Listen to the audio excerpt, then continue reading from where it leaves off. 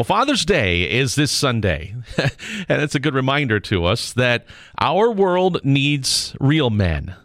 Of course, real man can be defined in a lot of ways. This morning, we're looking forward to hearing how Brant Hansen defines it.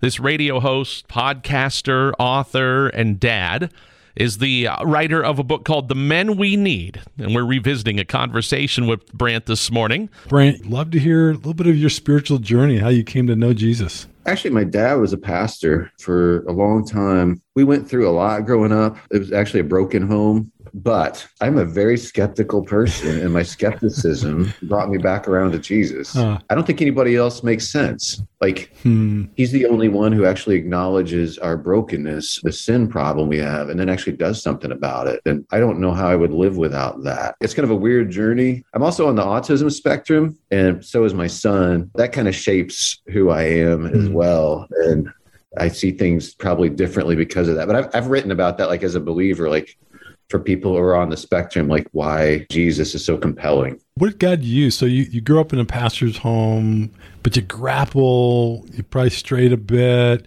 You had to kind of come to that grips back to yourself. What was that window of time, that person maybe that he used, or that situation in life that kind of brought you to that final conclusion of okay, I'm going to follow Jesus? In college, I took a lot of courses on all sorts of issues, and some of them were overtly to destroy my faith.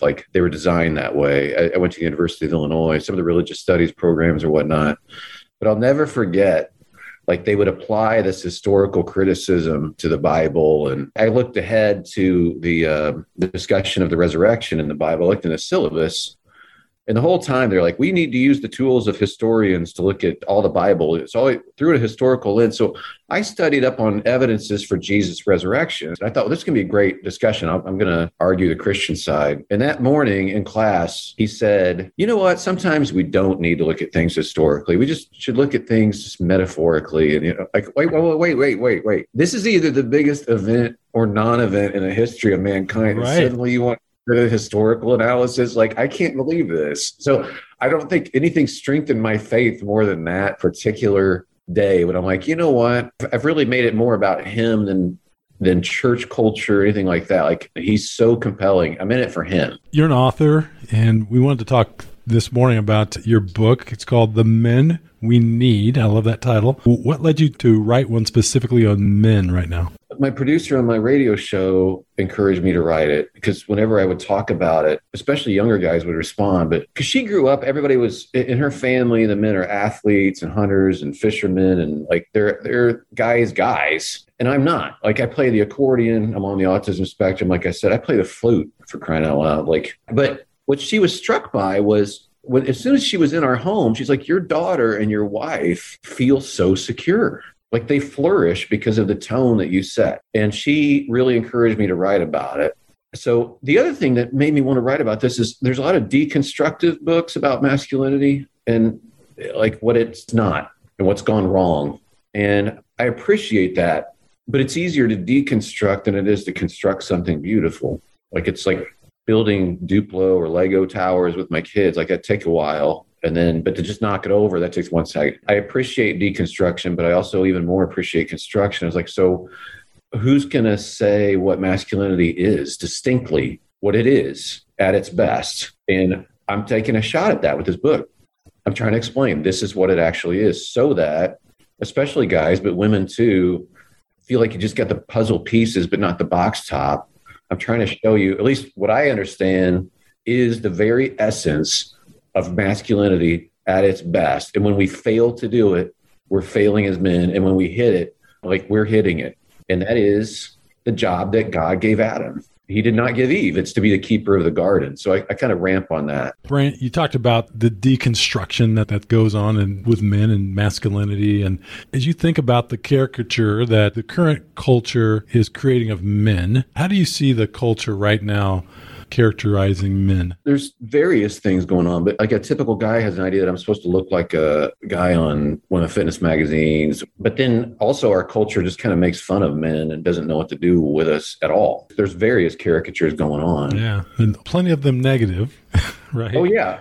Right. But it's really interesting to me. I don't know whether he's a good guy or bad guy. I have no idea.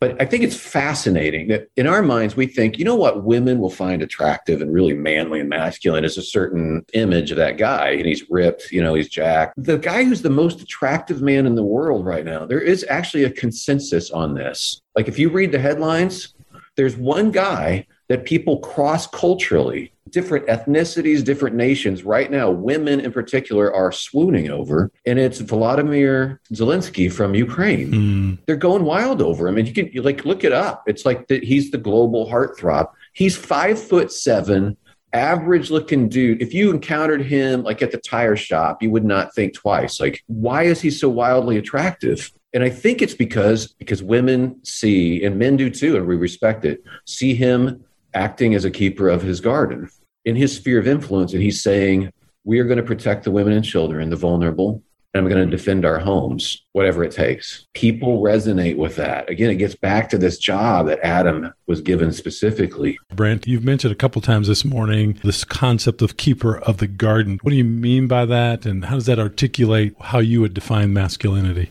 So this is the job that Adam's given, and it's not given to Eve. She's given this other job, the Ezer, or the EZER, and sometimes that's translated helpmate, but that doesn't really get it. Like when it's used the rest of the Old Testament, they don't translate it that way. It's translated like rescuer. So Eve's job is fundamental and central. So's Adam's. What's wild, though, Adam's given this job. He's right with Eve while she's being tempted. If you look in the text, I always thought he was like way far away doing something. Yeah, he's right there.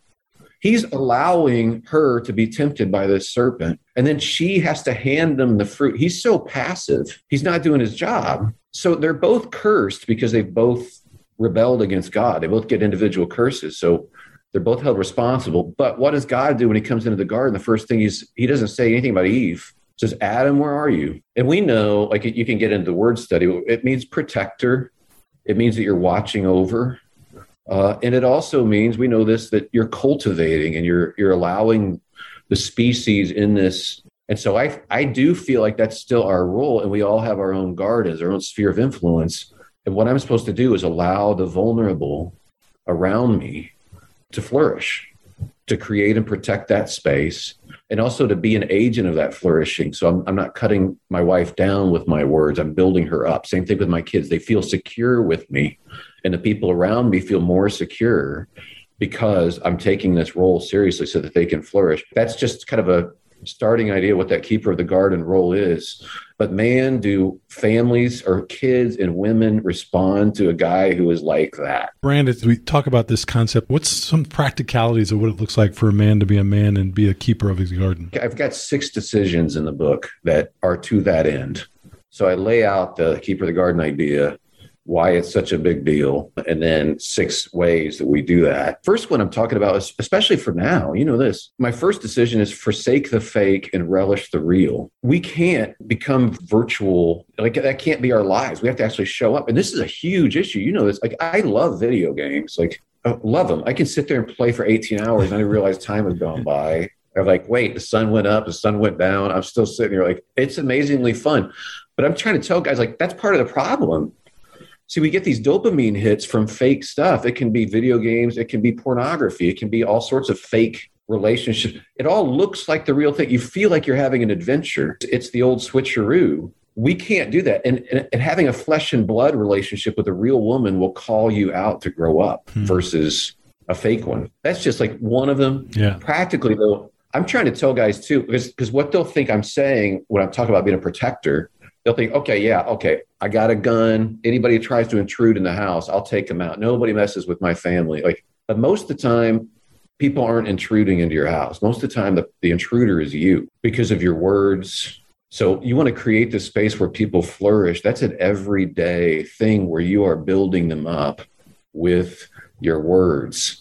And for a lot of guys, that's a struggle. But once we become aware of it and we realize that this is our role, it's actually really life-giving, not just to them, but to us.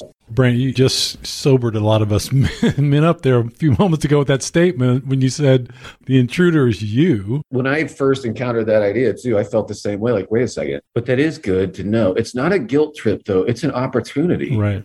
Like when the light comes on and I realize, oh, you know what? I've never really understood exactly what I'm supposed to be doing, like my role. As I have bought into this idea that, wait, this is my role. I'm supposed to be a keeper of the garden. It's just helped me. Like, there's no reason to go, well, I've always been bad at this, so I'm not going to start now. No, you can start today. Right. It's interesting to think that, and I think it's probably true what you're saying is, there's a lot of things that, our wives and children can be concerned about and could create insecurity and fear among them. But to recognize that we could be part of what creates insecurity and fear, and protecting them could be from us by being willing to make the hard decisions and be the men that God called us to be. That's it. Any guy who's listening to this, for example, and I said this in the book too, any guy that's reading this and says, you know what, I need to make some changes, has my respect. Repentance is so rare. I think it's why Jesus said, he said it twice, if just one of you will repent, all of heaven will party. And he's saying that to a crowd. If just one of you, because humans just don't do that. We always justify everything we've always done. And so to be humble enough to go, hey, actually, you know what? I'm going to be different. You just have my total respect as a man. Brant, in my mind, I think in our culture today, I think there's this thought that kind of reducing men will raise up women. I love your thoughts on that. No, it's so not true. It's terrible for women when guys don't know what their role is and we don't celebrate it. We stigmatize the best things, and then we don't stigmatize the horrible things.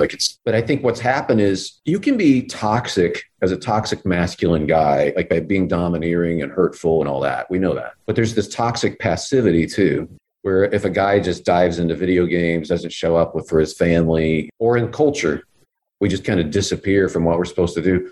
Women have no choice but to step up and fill these roles. And that's stressful and anxiety producing and depressing. When guys vacate, everybody's less secure. When young guys aren't told that this is your role, you're supposed to be a protector. You're not even told that. So you're in your physical prime. Maybe you're 20, 22 years old, your athletic prime. At that age, you're given a desire to take risks. What I'm trying to say in this book is your neighborhood, instead of seeing a 22-year-old walking around outside and going, oh no, they should feel safer because you're there. Like, oh, I'm so glad we have young men in this neighborhood, because you're in your that desire to take risks and do things is for a reason. It's so that you can start a family, or you can defend the village. You can do, like, that's for a reason. But instead, we don't give anybody a vision for masculinity like this to say you're supposed to be this. So they don't know what to do with it. Wow, Brant, thank you.